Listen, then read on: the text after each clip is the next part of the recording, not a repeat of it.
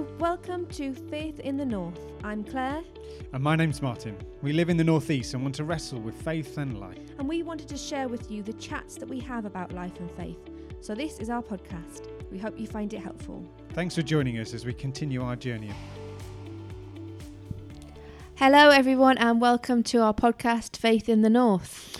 Yes, welcome to a cold, frosty day. It's really frosty. It's absolutely beautiful. The sun is shining. There's blue sky. There's white grass. It's gorgeous out there. And I think did you have frost inside your car? Yeah, I had frost inside my car. That's a first for me, but... It seems to always happen in the van. I don't know why. Yeah, it doesn't usually happen in the car.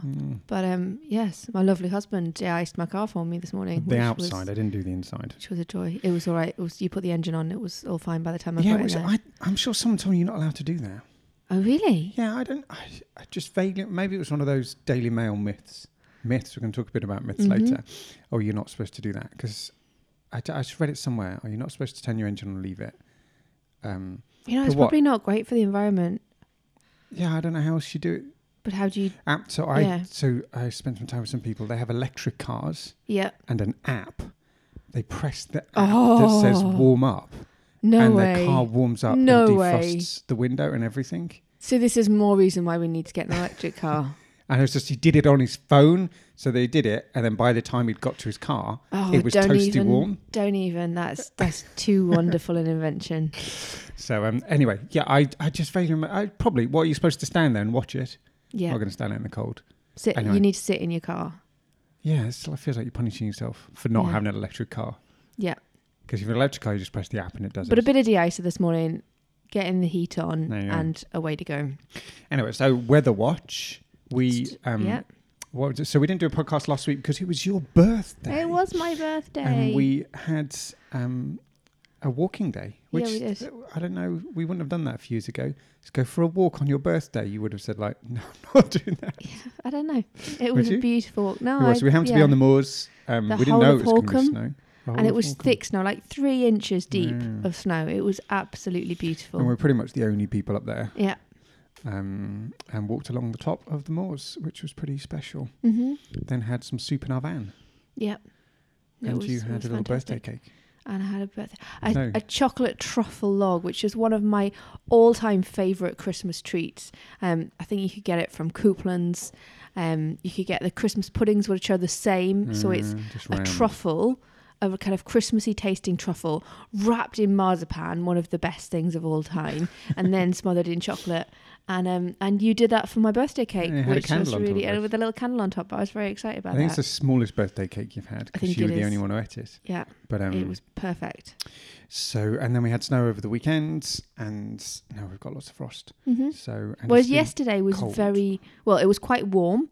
And it was really, really dismal. Jacob said, Mum, is the sun ever going to shine through winter? Because it looked so grey. And then today it's absolutely beautiful. It's blue sky. I'm happy with this. Blue sky, but flipping freezing. So that was snow. What else? A few things have been going on. I went to, Sam had a day off school on Friday, teacher training day. Can't see my air quotes, which I think is probably a teacher shopping day. But I think they deserve it, so I'm not. Have that. So we went to see. I'm not going to argue with that. The Hunger Games at the Everyman Cinema. Which is like the fifth Hunger Games movie. Yeah, I'd not watched any of them, so I had to watch the YouTube kind of recaps of all the films to work out what the heck was going on. And it's a really weird concept of this kind of controlling a city with sending people to fight in these games, but it's the same story. Boy loves girl, girl loves boy, fight for their freedom. So there's quite some very, sort of strong Having imagery. watched all 4 of the Hunger Games movies, I feel like you've missed the point. I feel like there's a lot more to it. Maybe, but this was like what do they call a prequel? So you go back before. Yeah. So this is where they started. So I know how they started. Okay, I don't. You haven't seen the one that I've seen. But anyway, and it's the fancy cinema, and you get to sit in a sofa. So me and Sam sat in a sofa together.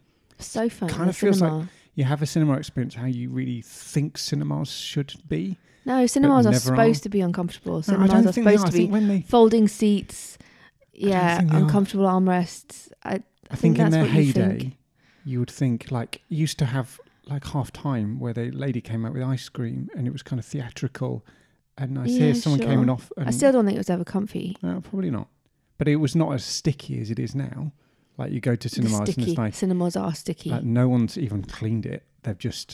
No one's even looked to put the next film on. Back in the 90s, there was very much a sense of you had to vacate the cinema and then a cleaning team came in and cleaned the cinema. That doesn't happen anymore. And you don't even get like a kind of steward constantly in the movie. Like you used to always have a presence of some staff member. Sitting in the cinema was it with Sam or Jacob? And like they forgot to put the film on. Oh, they forgot to put the film on for like half an hour.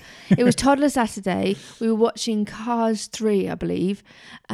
Toby, Sam and Jacob. But Jacob was about 18 months to 2. So he had a very limited attention span. And he behaved really, really well for the half an hour that the film didn't come on. And eventually somebody went and said, you know, what's going on here? And they put the film on. And by then, Jacob had lost his attention span and was a little pickle right throughout the movie.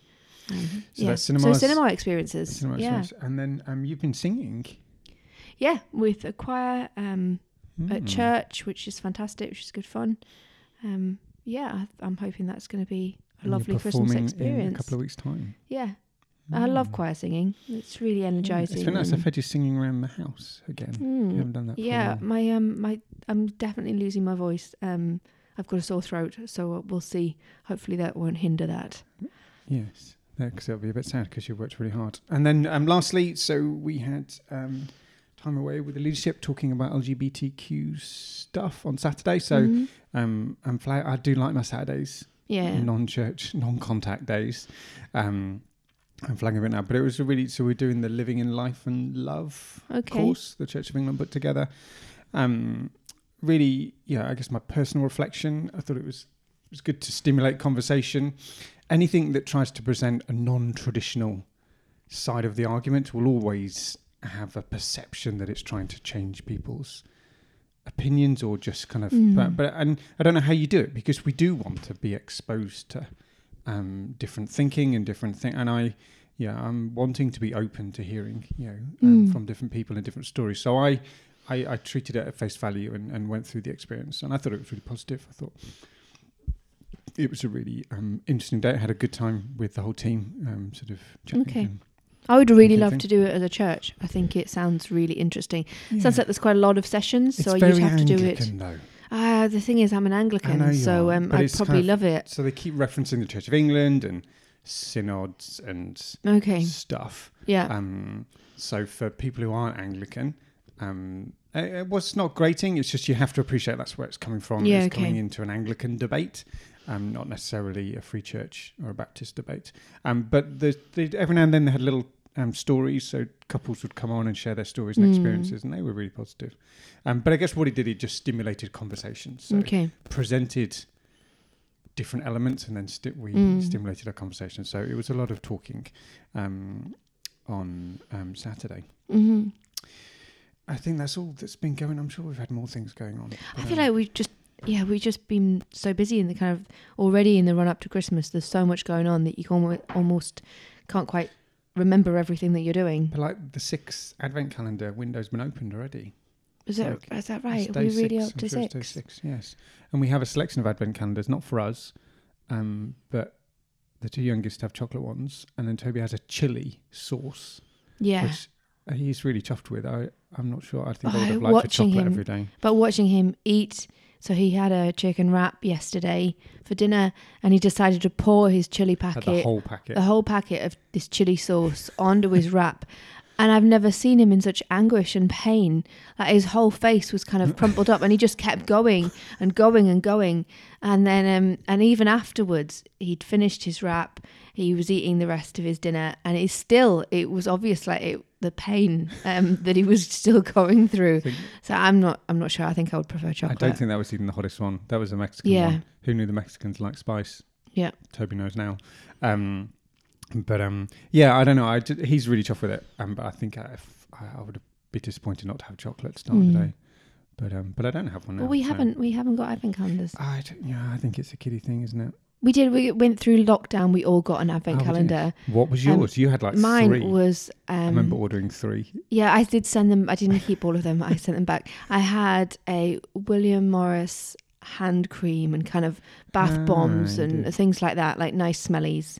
That was pure luxury. And you had the most expensive of all. You had a beer advent calendar. It was massive. It was like a cardboard box. You enjoyed that, didn't you? I did.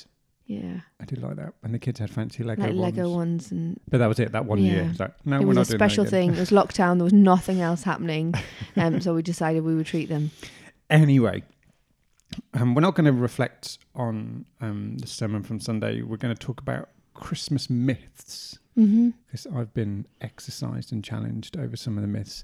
Not wanting to walk the line between being a bar humbug, spoiling a tradition, but also just wanting to honour what Scripture actually says or what we think Scripture says. But before we do that, I guess I wanted to think about the Santa question. Okay. Because you've been quite clever with the Santa thing. Thank you. Yeah, I know. You've aced it as a parent, I think. Wait, excellent. Kind of feels like you get a gold star or something. Just so I pretend I'm a young child. Okay. Mummy, is Santa real? What would you say? I would be very much, well, what do you think, sweetheart? Is that it? That's the... That tends to be my line. I can, if pressed, kind of be like, so some people think that, or no, but typically I don't need to go any further than what do you think, sweetheart? And then they tell me what they think, which depending on their age, at first it'll start off with yes, very much so. And then as they get older, it might be more of a wry smile. Yes. But yeah. But it hasn't, I think that if you go down the total, no, Santa's not real, the fear is you trash the magic of Christmas. So I refuse to fully answer the question, is Santa real? However, I do also go along with the game of Santa. Yeah. So we always put out a mince pie for Santa and a glass of whiskey and a carrot, and that always disappears and is gone for Christmas morning. So we put out stockings, and the understanding is all your presents come from mum and dad, but your stocking comes from Santa. So I do play along with it. I kind of, there's a fine line that I go along. So I just don't want to out and out lie. No, and that's the thing, isn't it? Because if you lie about it, I kind of fear as well, then what else in Christmas are we lying about? And I guess that's the ultimate fear, isn't it? Yeah. So we want to be truthful, but also play the game. And I don't think you lose. I think, I don't know, Christmas is special enough without this kind of pretense or, I don't know, just the overtness to it. I don't know. It's interesting. But I think our kids have not lost any of the magic. I think they've firmly believed in it until a point. Yeah. And then I think by then they just play along with the game because they don't want to spoil the kind of the story or the fun of it, I guess. But then Christmas myths. So you said donkeys. Why do you think that's what you wanted to talk about, donkeys? Or should I talk about my thing first? No, you go for it. So I'm not set on donkeys. I just shoved it out there. You just put it out there. So I think I wanted to think about innkeepers and how we understand. So the traditional school nativity is knock, knock, knock. Yeah. We have this innkeeper coming out saying, no, effectively the hotel is full. Yeah. There's no room in this hotel. However, I've got a skanky barn that I let the horses sleep in and feed in. You can go out back to the barn. Yeah. That's the kind of underlying understanding that it's a hotel. No, there's no room. Go out the back.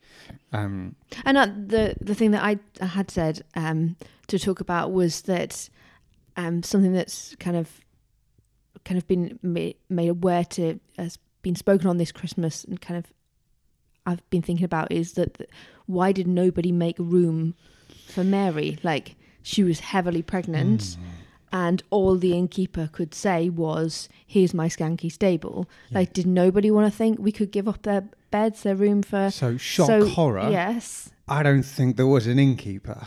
Okay. And I think that's not There would have been a person or people. There was. So Joseph and Mary Joseph goes back to his hometown and says who he is. He's son of whoever, son of. He is known there. And if you've had any experience of Middle Eastern hospitality, he would have been welcomed into a family home. His family home. It's ridiculous to think that he would have been excluded from the family home. I think what I've been reflecting on is just what we mean by the house that they went to. And the guest room that was full was often a special room upstairs for the guests. It would have been, just kept for visitors because hospitality was so important. You would have a room, you'd all live in a big room downstairs, and you'd have a special room just for visiting guests. And I think the kind of understanding is that room was taken. The guest room was taken. Someone had got there before. There was already probably, this wasn't like two people just sleeping up there. There was probably an extended family in the loft, special guest room. They're not going to kick them out because you wouldn't do that. So where do you sleep? You sleep in the family room, which is downstairs, where all the animals slept, where everyone slept. So it'd be very natural to put Jesus in a feeding trough because that was around. It was a safe place to put him. So I think I'm just wanting to refute the idea that there was no space for Jesus when he was born, because I think there was. He was born into a loving family, and yet Mary and Joseph, there's some stigma that Mary's pregnant but pledged to be married, which is even that is what does pledged to be married mean? Because their understanding of marriage was a little bit different to our Victorian understanding of marriage. That to be pledged to be married to was in different circumstances means they could already been married. So there was a so this idea, and I think it is it's not a nice image, is it? It's like, really, God came down in human form to live in a family, and that family wasn't accepted, or there was no room for them in a culture that is obsessed with hospitality. It doesn't make any sense. That's interesting. Yeah, in a culture obsessed with hospitality, that doesn't make sense. And that everyone slept, so it wouldn't have been Mary and Joseph slept by themselves in a skanky barn out the back. It's like rammed to the rafters the house would have been. Also, the thing that I think everybody misses in the Christmas story, because they're not explicitly mentioned, is that Mary and Joseph would not have been travelling alone. No. Like we always imagine, the Christmas card image, there's Mary on a donkey, Joseph's kind of leading her along. It wouldn't. They would be with their huge extended family. There would have been aunts and uncles and cousins, and it would have been quite a busy gathering of people on that journey. Yeah, so I think we read our Westernism, is that a word? No, I don't think that's a word. Western eyes. We look at it through Western eyes, that's what I'm trying to say. Not reading. We look at it through Western eyes of this Premier Inn. Sorry, there's a shed out the back. That just isn't the culture. It's not, we read that into it. Even the Victorian innkeeper, sorry, all the rooms are taken, but there's a place where we put the horses you can go. I mean, that's just not... But it does say in the inn, doesn't it? No, I think there's a translation. Okay. I think there's a way that we translate that word, which I'm going to try and get up while you talk. Okay. That's something that I... So I looked into that because there was no... I'm sure it says in scripture there was no room at the inn. So I guess it depends on what do we mean by inn. Yes, I think it does suppose what you mean by inn. You need to keep talking. Well, the best book that I've read from giving me an idea of what it was like to be there at the birth of Jesus is Christ the Lord by Anne Rice.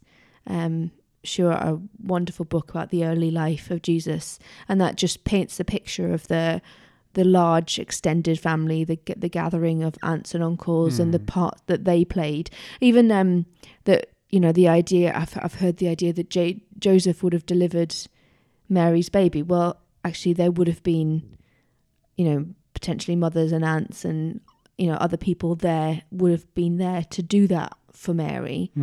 How are you getting on? Because I'm getting there. I think we needed to have been more prepared on this. Yeah, so it does say, she brought forth her firstborn son, wrapped in swaddling cloths, and laid him in a manger because there was no room for them in the inn. Mm-hmm. However, that room, that translation of inn, is translated differently in other places. So there was no room in the guest room or no room in the spare upper room, the private room. So we read inn and we read, well... Coach and horses type of a place. But actually, when... it's the same term used in the upper room where Jesus and disciples eat the Last Supper. So this idea that guest room... So that's where it comes from, because we read inn and actually we read a lot of our Western... Yeah, so I think I'm still like... So it's the same room for guest room, upper room, Just is it? It's the same word? Yeah, I think it's used in different ways. Yeah, I'm clutching a bit here, but... okay. Because I've come to this. I'm going to do this in my sermon on the candlelight service. Okay. So I've only just started thinking about it, so I've preempted it a little bit. But yes, I think that word for inn, because it is the same, it is the same meaning for upper room, spare room, guest room, guest space, inn space. But we just read in and think, oh yeah, there's an inn, there must be an innkeeper. Yeah, so we think of there's a hotel. So there was a hotel in Bethlehem, and there was no room at the hotel. Yeah. Which doesn't actually make huge amounts of sense. But it's in nativities up and down the country. That's the ones that are still... So you've asked us to change the wording for our nativity on Sunday. Yeah, well, it's very hard for me to say that one week. I mean, next week say there's no innkeeper. But I do think, because it's not a positive story, is it? It's like, and we're reading this while Jesus was unwelcomed, the family was unwelcomed, but he wasn't. Yeah, he was unwelcome in the rest of his life, but his family life, it doesn't make sense that, that in a culture where family and hospitality is so heavy, that he wasn't included, because he would, and it was, and that's, so there you go, that's my... But do you not think it was there for a reason that we were told there was no room at the inn? Was that not to show that Jesus was, to some extent, paint a picture that Jesus was unwelcomed into the world? I think maybe that there was no special privileges, so Mary and Joseph probably would have been, lower down the pecking order, I'm sure, of family relatives, and at that point people didn't know, we don't know how widely it was known, that Mary's personal situation, was it that she was just pregnant, and probably a little bit, well, that's a bit weird, maybe. But yeah, I guess the idea that Jesus didn't come in a kingly glory, so he wasn't born into a palace, but this idea that he wasn't born into a community, because the rest of Scripture says, he's got his mum around, he's got a family around, people around all the time. Community was evident. But they don't talk about that in Scripture. Is that because it's already assumed by the original reader, that the original reader would have just taken as read that he would have had a big family around him? And well, it's just that idea, that's why we get him on a donkey. Yeah. Mary on a donkey wandering by herself. It just wouldn't have happened like that. Because we don't understand the culture, and this is the challenge of Scripture, we are so quick to read our own Westernism into it. I keep using different ones. Westernism. You've invented a new word. Westernism is, I don't think is, I'm pretty sure. Yeah. Maybe it is. We read our own perspectives into it, and Scriptures, and that's why we get this Victorianism, about things. We get another ism. Victorianism, Westernism. I don't know. What are you doing? Googling I'm this? checking whether Westernism is a word. There we go. I'm sure it is a word. If it's anyway, you wanted to talk about donkeys. Is that what you just wanted to talk about? No, I just you were talking about Christmas myths, and it's Westernism as a word. There you go. I didn't make it up. Yeah. Okay. And you were thinking about donkeys. Yeah, and just there was another thing that, you always put in the Christmas nativity. There's Christmas carols about it, but there's no mention of a donkey. And I guess, so there's, I think the lowest point in Christmas nativities was probably at one of our kids' schools when all the Disney characters were there. Why was that? Oh, that was weird. That was, Sam was 4, and they did a nativity, but it was like a Disney princess nativity. Yeah. So there was a little bit about Mary and Joseph wandering to Bethlehem, and the rest was just Cinderella and Sleeping Beauty prancing around. Well, you come to Yorkshire and people do a proper, wrong, because there was no innkeeper, but a proper nativity. Yeah. So the ones we went to are just like, that's and let's just do standard nativity. Yeah. And we've had that when we've been here. Yeah. Not this Disney nativity. Yeah, that was the kids loved it. They all were very happy to prance around in dresses, but we were just sat there thinking, what on earth is going on here? Yeah. Because and as I come to Christmas, and it's really hard when you've done so many Christmas series along the way, and I think what I've always tried to not get caught up in is try and reinvent it, but actually just tell it. So actually, how do we tell the real story or our understanding of it well? Because actually you don't need to add in Disney princesses or innkeepers. Actually, we need to tell the real story of God who loved the world so much he came and was part of us and part of our messy family, and there was no special room for them because he was part of a messy family, and that was his place at that time. It's just so I've always worked hard to not think of, well, how do we jazz it up? Actually, let's just tell the story because it's good to tell the story.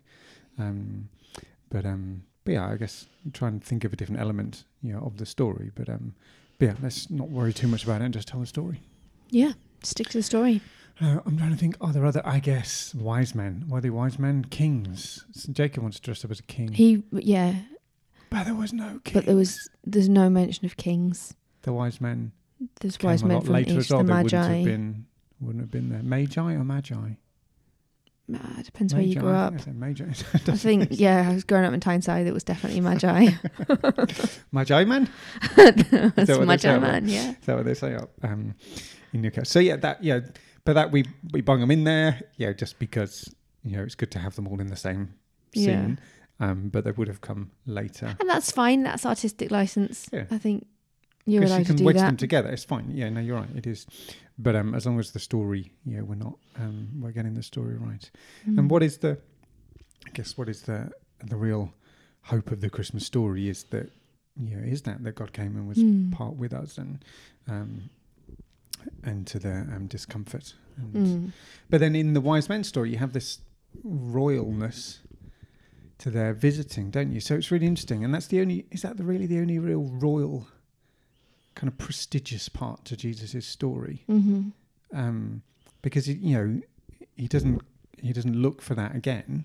And those gifts must have set them up for certainly an escape to Egypt, but starting a business and buying a house kind of stuff. But there was, it seems I've just come across that. Why is that the only real royal or kind of kingly-esque? Because I know you say Magi, but there's a kingliness about it, a kind of prestigious place about it, and a mystical place about it from their visit.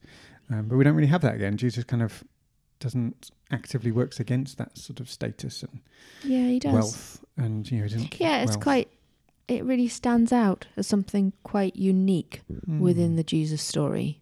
And they were outside of kind of Israelite tradition. These were kind of cosmic, mystical guys. But it's nice to have not everybody from the same kind of Jewish background. It's otherwise the story is very much locked in a certain location. And the Magi, I'm going to say Magi now, I'm switching.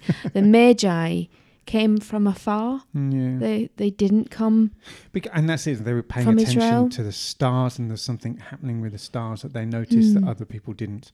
So it isn't. I've just gone. We watched. I don't know if people have watched the Gone Wrong show on the BBC. They do a nativity. Yeah, it's really funny. I think it is worth watching. It's on BBC iPlayer. All of the Gone Wrong, the show that goes wrong. The Gone Wrong show.